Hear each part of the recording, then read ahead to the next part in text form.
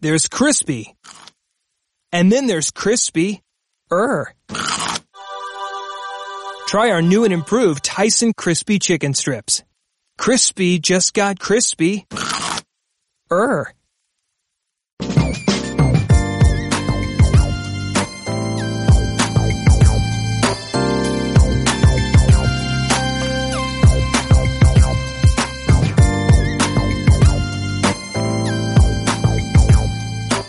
Hey everyone, welcome to HBCU 468, the Roden Fellows podcast. My name is Whitney Brownson, and I'm a senior journalism major at Hampton University in Hampton, Virginia. And I am also here along with a couple of other fellows, and I'm going to let them introduce themselves now. Hey guys, it's Randall Williams checking in. I go to Hampton University, so I'm glad to be here. Hey guys, it's Kevin Parrish Jr. from Bowie State University. How you doing? I'm good, Kevin. Thanks for asking. Well, I wanted to ask you guys a little question that's been circling around Twitter and the internet. People are trying to say that Venus Williams should retire. So what do you guys think about that? I don't know. I don't think she's had as much success in recent years, and I think she could have a farewell tour. I don't know what that would look like on a tennis perspective, but I think it would be nice to have a farewell to Venus before she bows out and not just like a sudden announcement, you know?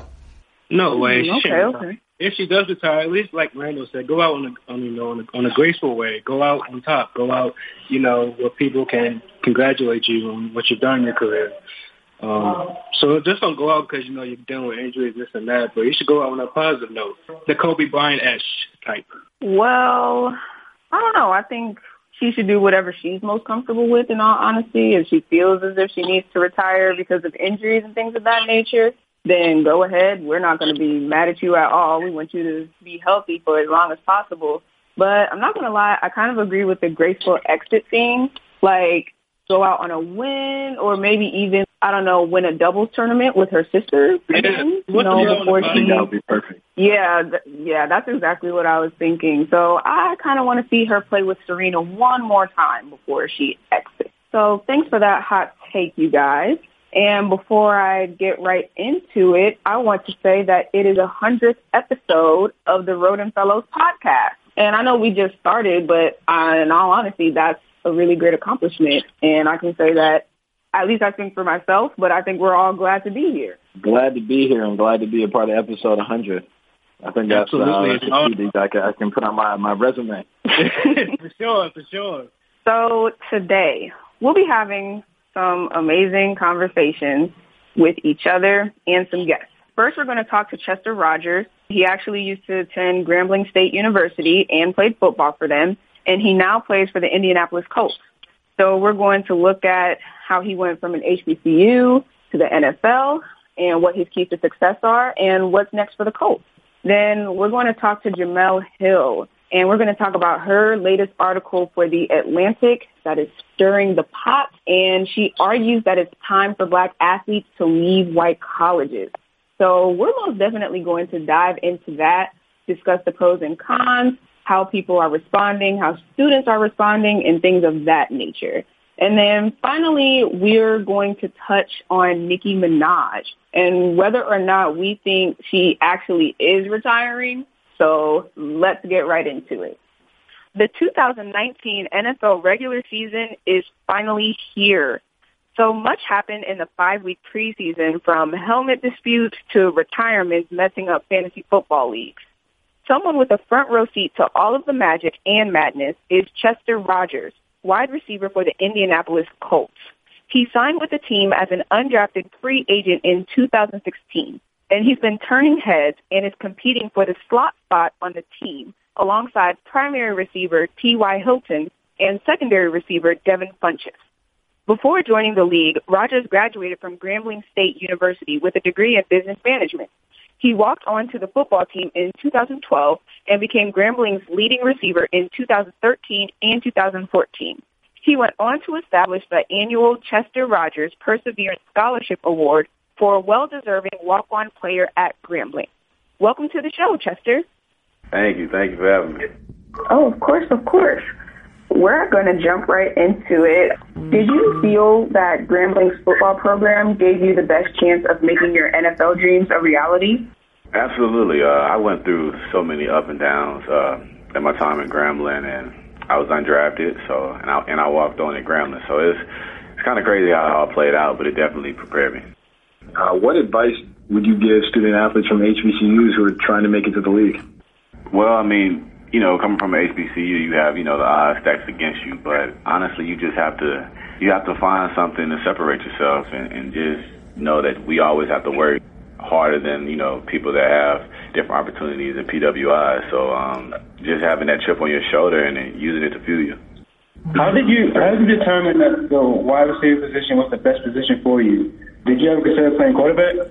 Yeah, well, I played quarterback, my beginning of my career in high school. I didn't start playing receiver till sophomore year, and I just had a niche for it, and I took it from there, and I just started honing my craft, and it was easy to me, so I just felt like that was my best, decision to make. Going into college, a few teams wanted me to, come play DB for them, but I knew my true position was receiver. Were there any extra steps that you took to get to the NFL, or was it just hard work and perseverance? That's exactly what it was, hard work and perseverance. I always felt I had to do the extra, not just what I was, told to do, not just the workouts, that was required. I had to put in the extra time, and I mean, I didn't have anyone to show me the ropes or guide me and say, you need to do this, you need to do that. I just really, I've researched some things, I saw some things, and I went out and I practiced them, and I saw it working. I saw it translating to when, I got on the field, and I just kept doing that. And when it worked and I got an opportunity, I made it to the NFL, guys that were, after me, like Chad Williams and, Martez Carter, they saw what I was doing, so they just picked it up and used it to their benefit. So what are the major differences between playing for an HBCU team and a professional sports team? It's hard to compare that, honestly. It's on a different level, honestly. It's more professional. I mean, it's way more money. It's a business, when it comes to professionals. And, HBC, you're on your own, you're having fun, you're in college. I mean, it's hard to compare. It's different. But, I mean, I feel like we're all, we all have the skills in the HBCUs to play in the professional leagues, just like the PWIs. What did you think about Jemele Hill's article encouraging top black athletes to attend HBCUs instead of PWIs? Well, I haven't got a chance to actually read it, but, as far as the topic, I totally agree with her. I would love to see, more players going to HBCUs and, enhancing the programs and, bringing it back to life like it was back in the day when you had the Gramblings and the Jackson States and, Mississippi Valley, all those schools, just being on top. It wasn't Alabama for real. It wasn't, all the other big schools they have now. It was the HBCUs. I would love to see that come back. Now, going to your team, the big news from the Colts obviously was the retirement of Andrew Luck. What was your relationship like with him, and how do you feel about Jacoby Brissett stepping up and taking the helm? Man, I love Andrew Luck, man. That's a brother, outside of this football thing, man. Since the day I came in back in 2016, he took me under his wing like a little brother, man, from just every day being here at work to me actually flying out to California where he lives in the off season and staying with him and working out with him and, just building that relationship, him and his wife, his dad. I mean, that's truly a brother, and I'm gonna miss him, man. So it hurt me to see him leave, but at the same time, his health is way more important than this game of football. But on the back end, we got Jacoby Brissett that, he's a great guy, great quarterback. I got tons of confidence in him, and I feel like he's the right man to lead this team, after Andrew. So we know we're not entirely sure what Andrew Luck is going to be doing, with his retirement. But we heard that you, did a little acting before you went to Grambling and everything. So if you could, talk a little bit about that, and would you actually ever go back to it? Oh, yeah, absolutely. When I finish, the NFL, when I retire, I definitely plan on getting back into my acting career, finishing. I like to finish what I start. It kind of I took a pause from it, I took a break from it, and I planned on going right back to it, but I ended up going back home and getting into sports. So now I'm here in the NFL. But yeah, I started when I was like 10 years old back in my hometown. My first movie was Constellation with Billy D. Williams. I played young Billy D. Williams, and also it was Gabrielle Union, Hill Harper, and the movie's called Constellation. And from there, you know, the director and the producers, they were like, hey, you got to move this kid to L.A., and he needs to, you know, start a career in acting. So me and my mom, we moved out there for like 4 years, and, you know, that's what I did. I had a job at the age of 10. That's really cool. Not many people can say that they were a child actor and now they're playing in the NFL. So you're just used to the big screen, and that's really amazing. And plus, you might be the first childhood actor that went to HBCU and played in the NFL. That's got to be the first. Has to be. Yeah, most definitely. That's crazy. So before we let you go, we have a little section of the show we like to call you This or That. So Randall is going to ask you a few this or that questions. My first this or that question, you know, Nicki Minaj just actually announced her retirement. I'm wondering, Nicki Minaj or Cardi B? I'm gonna go with Cardi. I like Cardi, man. Yes, sir. I was Nicki Minaj fan base. Don't kill me, but yeah, I'm gonna go with Cardi on that one. Wonderful. So now I want to talk about video games for a little bit. Obviously, Madden just released, and 2K just released as well. Are you a 2K guy, or is it all Madden because you're actually in the game? Honestly, man, this is probably the first year I've played Madden, like truly played it and tried like to play the season out. But I'm usually a 2K guy. Like once I leave the facility, once I'm done with football for the day, I try not to be around football. It's not studying. It's too much football can be a lot. So I play basketball. That's very understandable. Very. Yeah, I can imagine being at the facility all day gets a little overwhelming. Yeah. And then I'll say my last question is, you know, the movie It is releasing, or It 2 is releasing. Are you afraid of clowns? I'm not. I'm not afraid of clowns, but I think It would probably be the one that'll make me afraid of clowns. That guy's creepy, man. And I'm excited to go see the new movie, man. I just seen that on the commercials like 2 days ago. I didn't know it was coming out. So, yeah. Yeah, man. Pennywise is menacing. He's a little too tall for my liking. I don't know what I would do if I saw a 7-foot clown. Yeah, man. Big old head. I'd be scared. Him down. So, no, sir. Okay, well, I don't know about y'all, but I will not be seeing It.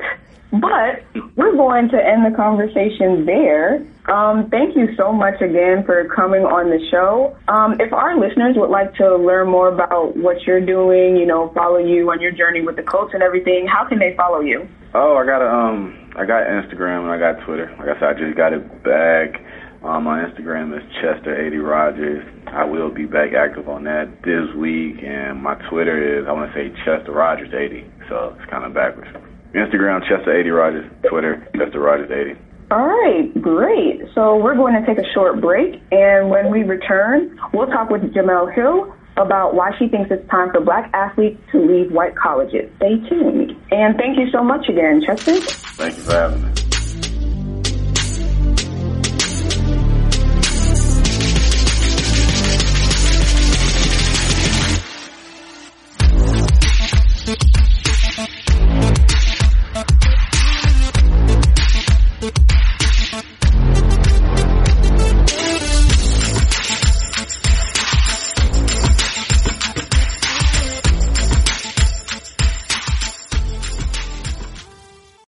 At The Undefeated, we spent a lot of time debating and discussing how HBCUs can survive and thrive.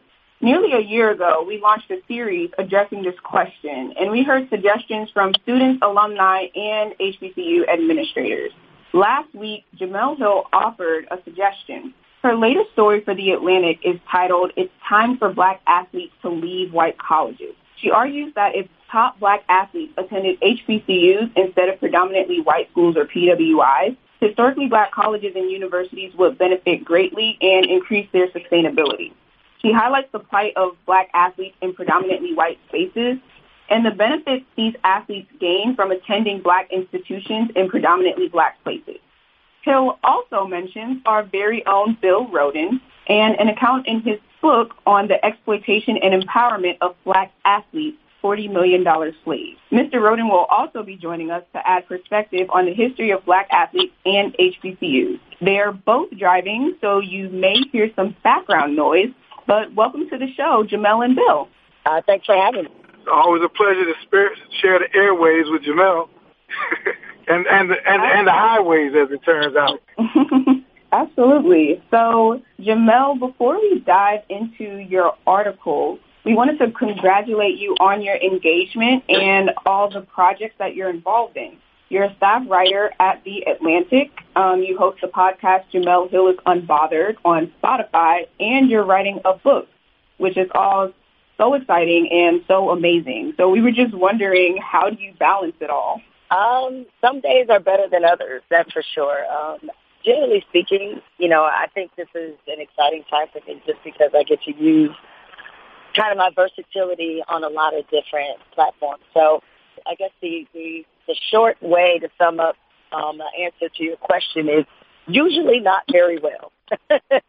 Now, as HBCU students, I feel like, and just college students in general, we can really understand that because we're balancing home life, schoolwork. Some people are balancing sports along with everything, so we most definitely understand. Yeah, it's not easy for anybody, that's for sure. Hey, Jamel, it's Kevin from Bowie State. One thing I wanted to ask you was, how do you deal with all the negative feedback that you get? Like, I see all the feedback that you deal with on Twitter, all the criticism and everything. How do you, deal with that? And then you have, these awesome clapbacks. Like, do you, think of it on the spot like that? Like, tell me about that. I only take Twitter so seriously. I mean, I think generally speaking, it's been a great platform for journalists just because I think it's allowed a lot of writers that maybe people would not have known before to be exposed on a bigger platform. And it certainly opened up, my exposure in terms of some of these other writers and just other funny, generally people. But, some of it is just practice. I mean, I've been getting hate mail since I was in college. So really the only thing that changed was the delivery method. It went from snail mail to email, and now it's just Twitter and Facebook and other parts of social media where people can just get to you a little bit more immediately. And what I've always told myself is, one, they're coming from an uninformed, usually angry place. They don't know me. They would never say it to my face. And I've said repeatedly, it don't change when direct deposit is. So what am I getting upset about? That doesn't change. Paycheck still cash the same, whether they like me or not. So to invest myself in what other people think, it would be kind of fruitless. And, in terms of the clapback, usually those are pretty on the fly. I like to have fun with them. But even while I don't, necessarily take it to heart, it's more annoying than anything. But when I got time, I got time. And since you wanted this attention, I'm very happy to give it. I really like that response. If you want the attention, I'm going to give it to you. That's a quote. That's the whole, a lot of people, they tweet you, they email you, they say stuff to you with the expectation you'll never say anything back. And then when you do, they kind of lose it. So I like to keep them off balance by sometimes just responding back just so they know that, I'm on. Yeah, it's really refreshing to see that on the timeline when you have someone who responds and it's not just like an empty. When someone else is replying to you, it's not just like, oh yeah, they just said what they said and they went viral. But to see you tweet back with heat is always really exciting. I wanted to ask, how has life changed for you transitioning from from ESPN to The Atlantic? What's that been like? I think the biggest transition has honestly been how I legislate my time. Even though I was doing a daily TV show, and when the last television aspect of my ESPN career I left was doing SportsCenter, and even after that, still doing a lot of TV, obviously writing for the Undefeated. My schedule is on steroids. Like now, it was different when I was at ESPN, where it was just a regimented time that I would have to, be in studio, or every day was kind of the same. But in this new iteration of my career, there's a ton of different things that could be going on every day. I mean, there's just a lot because I'm, in addition to writing for The Atlantic, I'm also managing two businesses. I mean, my podcast is a business and, Unbothered is a corporation. I also have a production company that I started with one of my good friends. And so between the writing, the podcasting, the production stuff, now the book, that's a lot on my plate. And so it often sends my day into complete chaos every day.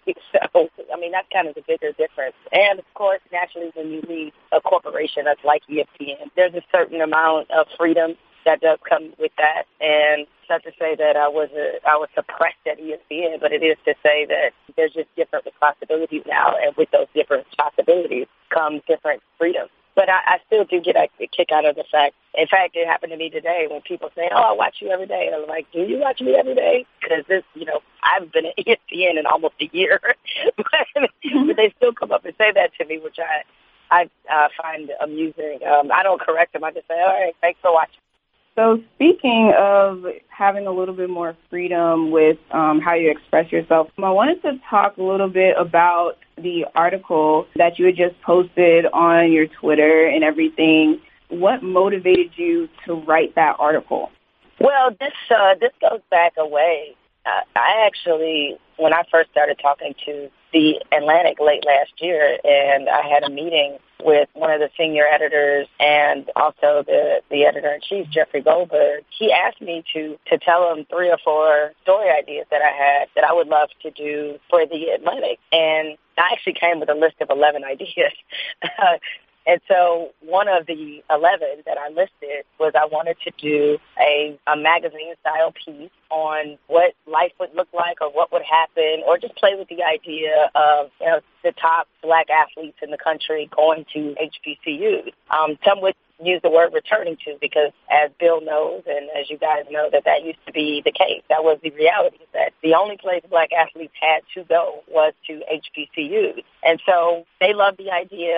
It's something I've been working on since, again, late last year. And I guess I wondered this, seeing as how things are in college football and college basketball, because the piece was centered around those 2 particular sports as they're the highest revenue generators for the NCAA. I wondered if Black athletes would be better served being at HBCUs, given the original mission of HBCUs, given the climate in this country, being that it's polarizing, and on a lot of these predominantly white campuses, athletes are much more segregated than people probably even realize. And sometimes for some, not for everybody, it could be an interesting adjustment depending on where they come from. If they're coming from predominantly Black neighborhoods and cities, and then they go to campuses where that's not the case, there's going to be a natural tension there, and just kind of this sort of daunting process that happens where I think a lot of them wind up figuring out pretty early that if not for the entertainment that they provide, how they might be looked at outside of that space of entertainment, that entertainment, of course, being sports. So all that was kind of running around my mind, and just looking at the economic shape that a lot of HBCUs are in, it seemed like kind of a good time to write that. And I know we wanted to kind of peg it or for it to drop kind of right around the start of college football season, so to the October issue of the magazine. And as you guys know, it's already, online. So it has created a lot of discussion. Not surprisingly, it's a lot of people who clearly did not know anything about HBCUs. And so the feedback has been, it's been interesting, to say the least. Hey, Jamel, it's Kevin. One thing I really want to know is, did you consider going to an HBCU? And how did you like Michigan State? Well, so here's the backstory, because I did get, that was one of the criticisms that I got is, how dare you write this when you didn't even go to HBCU and all this other stuff. But I like to think that there is space for people who went to predominantly white institutions like I did to still, why would I not be supportive of HBCUs regardless of where I went to? But at any rate, so true story is like my college choices were Michigan State, Michigan, Clark Atlanta, or FAMU. And I was super close to going to FAMU because at the time they had just started a brand new journalism program that was well funded, and a mentor of mine was going to be running that program. So things were kind of set up for me to do that. Now, it would have been a little bit more of a struggle financially just because I had gotten an academic scholarship. If I stayed in the state of Michigan, that academic scholarship would have covered, all tuition and book and some other things. But if I went out of state, it would have only covered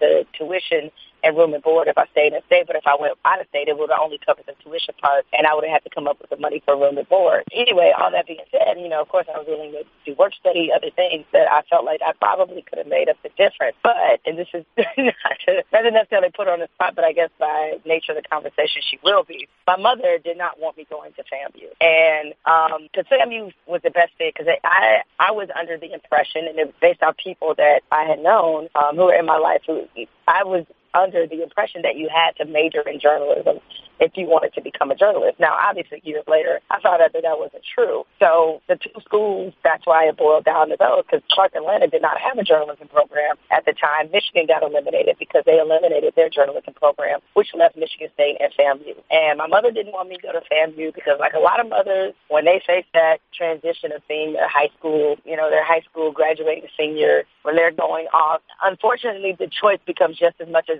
about them as it does for them. She thought that Florida was too far. She'd never been to Tallahassee. She didn't know anything about FAMU. And so it became kind of a fight. And so I gave in, even though I had to start, as I've been discussing this article for the last couple of days. Actually, I didn't really have to give my mother a say-so because she wasn't paying for any of my college. I mean, I love her, but, I could have just taken off and gone to Tallahassee. That would have been sad. But at any rate, she was not on board with it. And so then it became Michigan State. And I don't want to make it seem like Michigan State was like some last choice. I mean, there was a lot of things I loved about the school. I'm not regretful that I went there, certainly, but it wasn't as if HBCUs weren't on my radar at all. I was very close to going to FAM. Like a lot of kids who grew up around the time that I did, my most significant encounter with HBCUs was through the Cosby Show in A Different World. And, I wanted an HBCU sweatshirt and gear so bad. I can't profess to have known a whole lot about them, but I was just like, being from Detroit, which is a city that's like 85% black, it just made all the sense in the world. So that's how I wound up. That's a very long story of how I wound up at Michigan State. Yeah, it's a great story, though, I would say. And I think a lot of people can relate to it, really. Hey, Bill, I'm wondering, you've covered this for a long time. I'm wondering, with HBCUs being underfunded and under-resourced and pretty much under everything else, how can HBCUs compete with, Power 5 conferences and Power 5 schools? Well, they can't. And Jamel, again, the piece you wrote was really outstanding. And it's, basically, you did what we're supposed to do as journalists, is provide food for thought and debate and all that. I mean, I've been thinking about this for years. To answer your question, Kevin, they can't compete. They just can't. Not just HBCUs. A lot of schools, there's a big plantation, and there's only the Power 5 schools that are in the big house, and all these other conferences, including HBCUs, are outside the kingdom.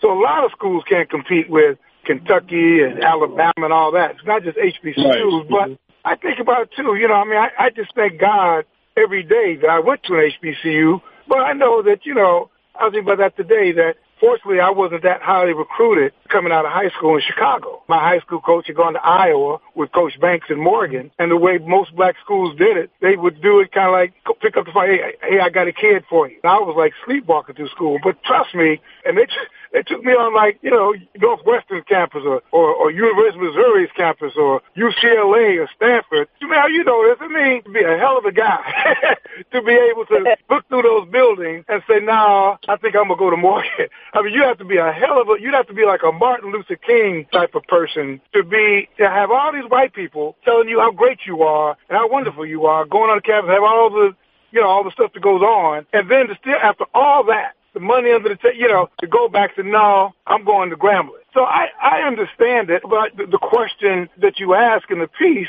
is a very profound question, but I think it also speaks to our level of, you look at, the undefeated. I mean, a lot of people did not go to HBCUs. They went to, some went to Ivy League schools, some, and people made a conscious decision not to go to HBCUs. So I think, Jamel, what you really did, what I think you really are doing is creating a much-needed conversation in our community about how we feel about, black institutions and the white man's ice being colder and when do black folks who went to black schools step up financially? So, I mean, you really open Pandora's box.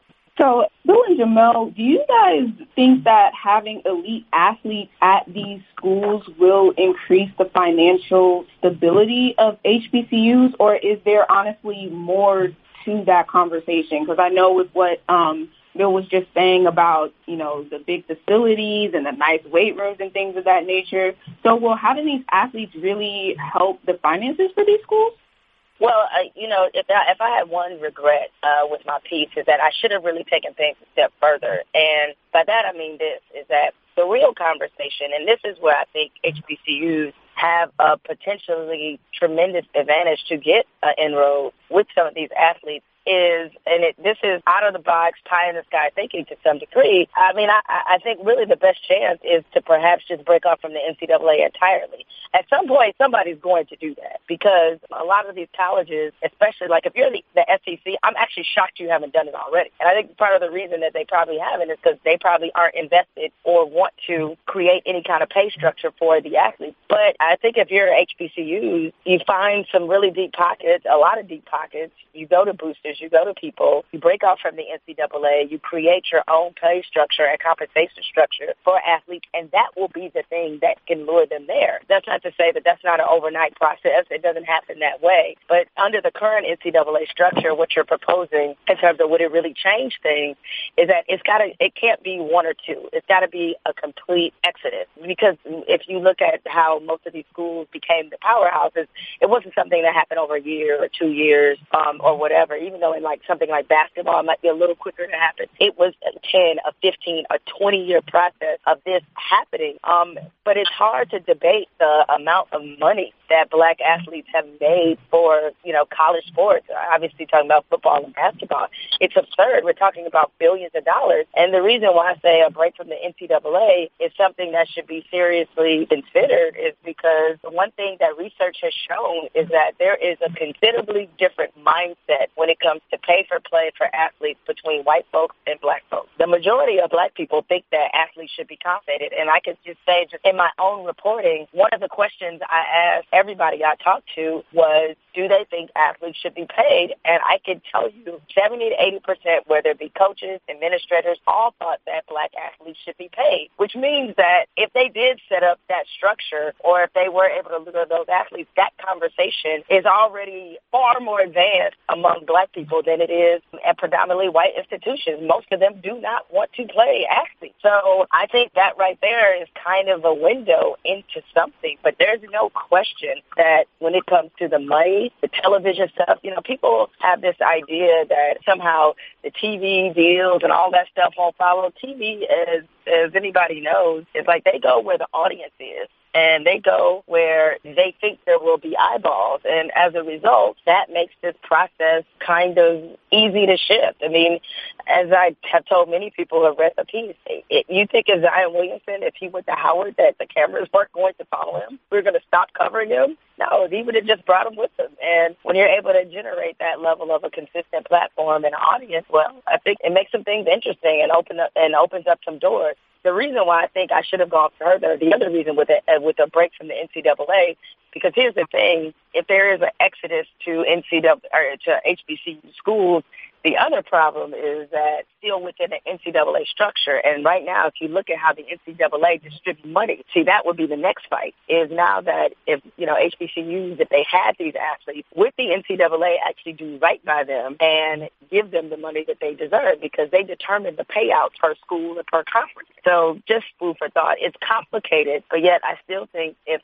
those first steps happen, at the very least on campus, and especially from a donor standpoint, people tend to donate money to schools when they feel like programs are successful, or even some of the former athletes. I mean, we've seen Carmelo Anthony. He gave millions of dollars to Syracuse. Draymond Green has given a ton of money to Michigan State. Steve Smith built an entire athlete academic center for Michigan State.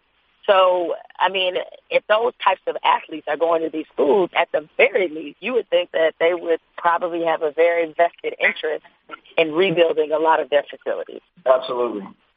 I completely agree. I'm wondering, I guess, at Hampton, we just got, Monet Davis, and that's been a really big deal. Hampton University has marketed her really well. Do you think that she's an outlier No, not necessarily. I mean, I can't say I was terribly surprised, just in the sense that what people didn't know because of her fame was that her sport that she loved the most was actually basketball. And so she had dreams of like going to UConn and these other things. And I interviewed her years ago, but just given her sensibility and her level of maturity, frankly, at her age, she is somebody that I really wasn't surprised made that kind of move.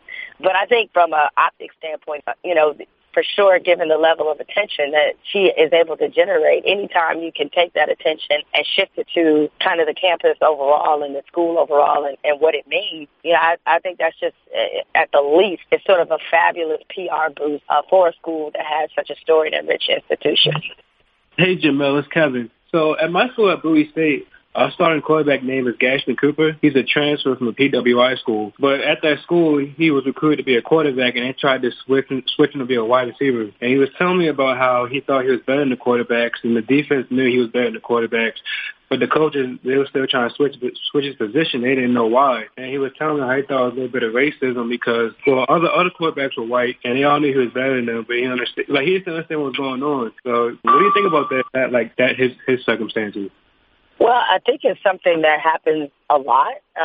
Unfortunately, still, despite the fact that there's clearly some proof in the fact that obviously black people can play the position, and there's a lot of black people who certainly paved that way in the NFL. So I really think that it's not surprising. The only unfortunate part for me is that, and I'm glad he was at your school, the only unfortunate part I think for me is that in some ways it kind of is a mixed bag when I see, HBCUs kind of like becoming that second choice, or that I don't have anything else or anywhere else to go, so I'm coming here. Or, I wish a lot of these guys, when they are recruited by some of these institutions, would do, frankly, a little bit more research to figure out, is that system for them? I was watching, it reminds me of a situation I was watching Last Chance U, the latest season. I finished the season already. It's definitely one of my favorite shows. And there was a kid on there who went to Georgia Tech, quarterback, and he was just like, one of the reasons he left and it didn't work out was because he didn't like the fact that their offense. Everybody knows that basically they out there running the wishbone, right? I was just trying to figure out how he didn't know that, or did he think it was going to be different for him? I mean, it's just like all the quarterback does is hand the ball off, so I don't get it. At any rate, you'd be surprised that in that recruiting process, when kids are going through it, like they believe in what they're being told. So it doesn't surprise me that that's the case. And, I know how athletes are. They're super confident. They always think it won't be them, that they're different, that they can beat out whoever. I'm like, you got to look at that depth chart, and more important, look at those star rates, because, if you don't look at that stuff and you think that it's going to be different for you, you might be hit with a really harsh reality once you get there. Speaking of just like, college athletes and everything, Shakila Hill, the quadruple double queen who actually just graduated from Grambling, she had said a statement that she believes it doesn't matter where you go, just put in the work and put in the effort. So how do you feel about that statement, especially considering in the past, people from HBCUs have gone on to have successful careers in the NFL and things of that nature. So what do you think about that statement? I think she's right. I mean, and that's why when people throw exposure as a reason why a top tier or a good athlete shouldn't go to a HBCU, that's why I think that's just so misguided and ill-informed. I'm not trying to say that there won't be certain things you will have to disprove because you did go to a HBCU. And, of course, there will be, but that's just the nature of being black. Frankly, it wouldn't matter where you were. You'd have to disprove probably something. But, no, I mean, she's correct, is that look, at these days, look at the number of undrafted guys who make it in the NFL. Look at Bill Belichick is probably he's probably the greatest NFL coach of all time. And I swear he finds an undrafted, an unknown, somebody out of somewhere every year. Okay, so they're going to find you if you're talented. And I think a lot of times because kids are a little bit naive when this recruiting process starts, or just because when they pick a school, they have so much love, and a lot of times they put these schools on a pedestal.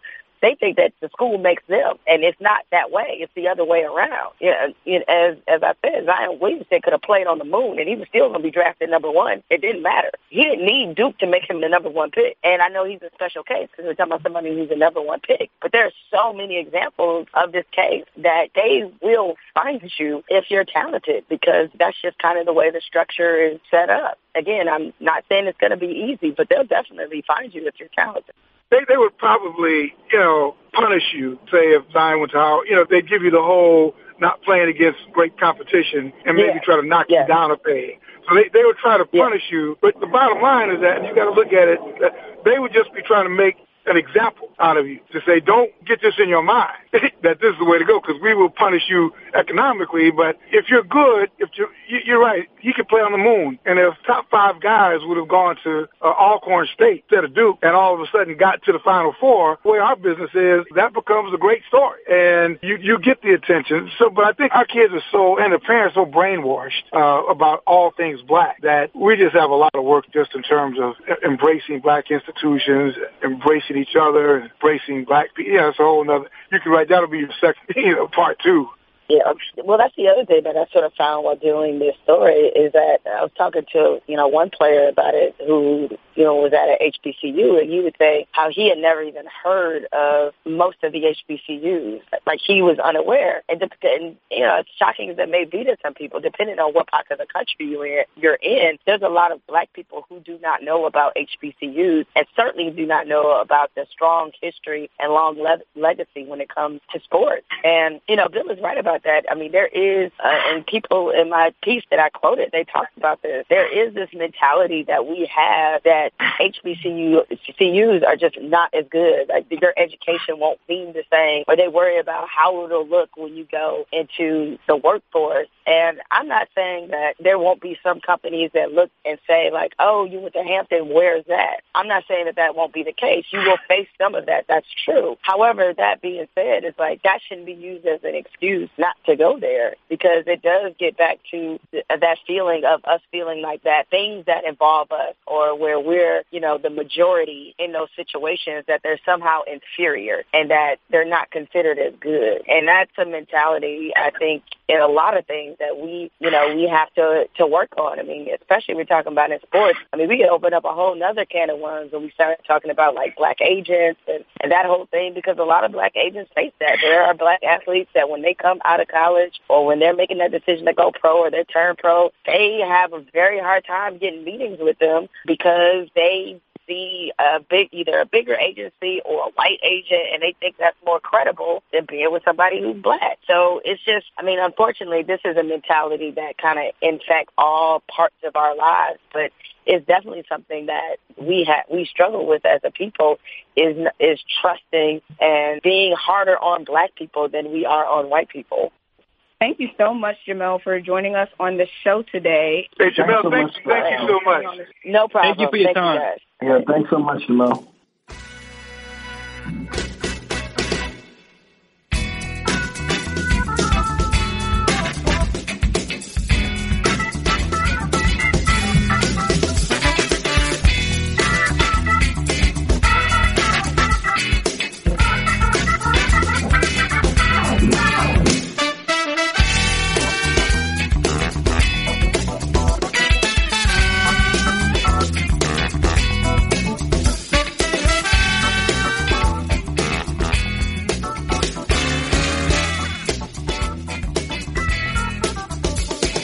Nicki Minaj said that she's retiring from music to focus on making a family with her boo, Kenneth Petty. She tweeted, "I've decided to retire and have my family. I know you guys are happy now. To my fans, keep repping me. Do it till the death of me. In the box cause ain't nobody checking me. Love you for life." The announcement shocked fans because she recently joined Megan Thee Stallion for a guest verse on her song Hot Girl Summer, and released her single Megatron earlier in June. TMZ says she has several unreleased songs and still has studio time reserved. Minaj has 10 Grammy nominations, has sold 20 million singles as a lead artist, 60 million singles as a featured artist, and over 5 million albums worldwide, making her one of the world's best-selling music artists. So what do you guys think? Is she really retiring or is it a publicity stunt? Unfortunately, Nicki Minaj is not retiring. This is just another publicity stunt. If you follow Nicki Minaj, you know that her public relations, all that press that she's received lately has not been good, especially with the beef with Cardi B. And, although she just linked up with Megan, that song didn't pop the way that they expected it to. So, it's a perfect time for her to go and be like, yeah, I'm retiring, whatever. And then when she's ready to come back, all of her fans and the Barbies will flock right back towards Nicki Minaj, and she'll be right back rapping again. Honestly, I think it's just about getting attention. I think, for like the past decade, she's been like arguably the queen of female rap. But now I think you see like Megan Thee Stallion and Cardi B, they're like the leaders now. And you don't really hear too much about Nicki. So I think it's just more about just trying, just steal some attention from them. In all honesty, I don't think she's retiring either. I kind of think she just wanted to put that out there, grab some attention, and then it's kind of like almost like a 5 seconds of fame type of thing, although obviously she's a little bit bigger than that. But no, I don't think she's retiring. But if she really was, what's the legacy she's going to leave on the rap game? For me, it's Randall, but for me, I think she'll be known as one of the most successful women in rap ever. But I think her biggest regret will be every single time she had the chance to welcome in another woman into rap, she didn't do it wholeheartedly the way that she could have. I mean, she was right there to pass the torch from her to Cardi B. And I mean, who knows what that would have done? But she didn't. And instead, I mean, Cardi B had 2 #1 singles I want to say it was like the first woman since Lauryn Hill to have a #1 in rap. And Nicki Minaj could have been right there cheering her on, but instead that beef happened, and that's what what we're going to remember her for. Obviously, she's a phenomenal rapper.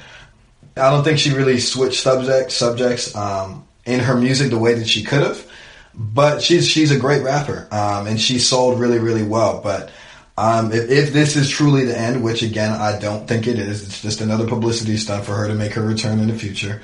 If this is truly the end, then this is going to be a bitter ending for her. Just to piggyback off what he said, like she's going to retire as arguably the greatest female rapper of all time. Like I don't want to hear all that now. I don't know about all that. It was like a decade straight where she just dominated. It was nobody on the level, nobody came close. But even if they did, she was still the top dog in the business. I think she could have handled some things differently, like when Cardi B got her rise. Instead of beefing with her, throwing shots at her, she could have pumped her up some more, congratulating her. But other than that, I think she'll just be remembered as one of the best female artists. I think she's going to leave a great legacy on the rap game. I mean, in all honesty, to me, Pink Friday is still iconic. I mean, I know that came out in like 2010 or whatever, but it's just, to me, it's almost one of her best albums in all honesty. But to Kevin's point about saying that she's going to be like the greatest female rapper of all time, I don't necessarily agree with that statement. Thank you, Whitney. But if she, it's okay. And emphasis on if she is the GOAT of female rappers, who's going to take her place then? We know what Kevin's going to say. Kevin is going to say Megan. Kevin is a huge. Honestly, Kevin might be a hot girl if we keep it in a buck. Kevin might just be a hot girl. Cardi B, man. Well, that's not far from the Megan answer. In all honesty, Cardi B. Cardi B. Yeah, I think Cardi B has set herself up. But there are a lot of talented women in rap right now. You have Tierra Whack. You have No Name has been killing it for years. You have Megan. You guys can throw something in there. Rico. Megan's everywhere. Yeah, Rico Nasty. But I think Megan is getting a lot of attention right now because she has that sound and she has that sexiness about her that everyone loves. But there are other women who are killing it as well. I think this needs to be a time where women in hip hop uplift each other. It would be dope to see Megan and No Name and Megan and Tierra Whack and Megan and Rico Nasty or whoever, or Cardi B and one of these people. Because, Cardi B and Megan have that sexiness about them that make people want to listen to them. And No Name, who has bars for days and can rap with just about anybody, people aren't really flocking to her the way that they are. So to see Cardi B and Megan or Tierra Whack uplift each other, that would be dope. Okay, so what is the impact do you guys believe she's had on Black female rap artists? Because she's gone, honestly, through a transformation since she first came out. You know, she was wearing all the crazy stuff, you know, the wigs, the costumes, and now she's kind of like mellowed out a little bit. But I feel like it did kind of set a path for, you know, like the Tierra Whacks, for the Rico Nasties, because they have eclectic styles as well, but we don't view it as weird. Like, we're like, oh, shoot, I low-key want to, you know, kind of be like them. So what do you think the impact is that she's had on Black female rap artists? You know, I think her biggest impact will be similar to what Drake has done for hip-hop. You know, Drake has really opened up the mainstream music line for hip-hop to be pop music, where it's on the radio and stuff like that. And for women, Nicki Minaj was a part of that as well. I think people often forget about that she was a part of that. With Super Bass and Make Me Proud or Monster, where she had that insane verse. You know, that's gonna be how we remember her, and that's her impact, which is gonna be opening up the mainstreams. You know, she did not welcome people in the way that she did, the way that she could have. But I think that at the end of the day, she opened the gates more. Even if she wasn't there to say, hi, how are you at those dates, she did open those gates a little bit wider for these women in hip hop today. Her impact is huge, not just on female artists, but like all women in general, like especially the youth. Like her wigs, the nails, the makeup and everything. You see like girls nowadays, they all mimic that. And I think, especially with Megan Thee Stallion, she always calls her the GOAT, because they always looked up to her, so they look at the things she's done, it's like they're putting into their own style the things she was doing back then with the twerking and this and that, all the things she was doing, and they're trying to make it into their own thing. She did have that impact. Whether or not she a GOAT, don't know about all of that. Like, I'm really like not trying to hate on Nicki. I'm really not. Like, I think that she is an amazing artist, but it's just like, I feel like you can't disregard people who set the path for her in the first place. You know, the Queen Latifahs. Say it 2 times for the people in the back. You just can't do that. You just can't do that. We don't do that here. In the back with me. But I will say that she has had a lasting impact on the rap game, and I mean, she's always going to be, you know, in all of our phones. Granted, I don't know, something like a R. Kelly thing happened, then it's like, don't know about all that. But she's a very impactful artist, and I think that we're still going to see some of her in the future. I do. So we're going to end the conversation there. But that is all we have time for today. And if there's anything you'd like us to cover, or if you just want to leave us a comment, tweet us at the undefeated #Rodenfellows. You can also contact us directly on Twitter. I'm on Twitter at wit_bit98. That's WHIT_BIT98. And it's Randall speaking. You can find me on Twitter at my name, Randall Williams, but it has a change in there. RANDAILWILLIAMS. That's RANDAILWILLIAMS. And you can find me on Twitter at Kevin Paris Jr. at KEVINPARRISHJR. All right. Thanks so much for listening to the Rodenfellows podcast. This show is produced by the wonderful Aaron Mathewson. And special thanks to Tarika Foster Brasby and the ESPN Digital Audio Content team. I'm Whitney Bronson, and I've been your host. Get all of the HBCU 468 podcasts, as well as The Right Time with Bomani Jones and Morning Roast, by subscribing to The Undefeated on the Listen tab of the ESPN app. Join us next week for another HBCU podcast, and don't forget to make The Undefeated your go-to site for a soulful look at sports and entertainment. Have a great week, everyone.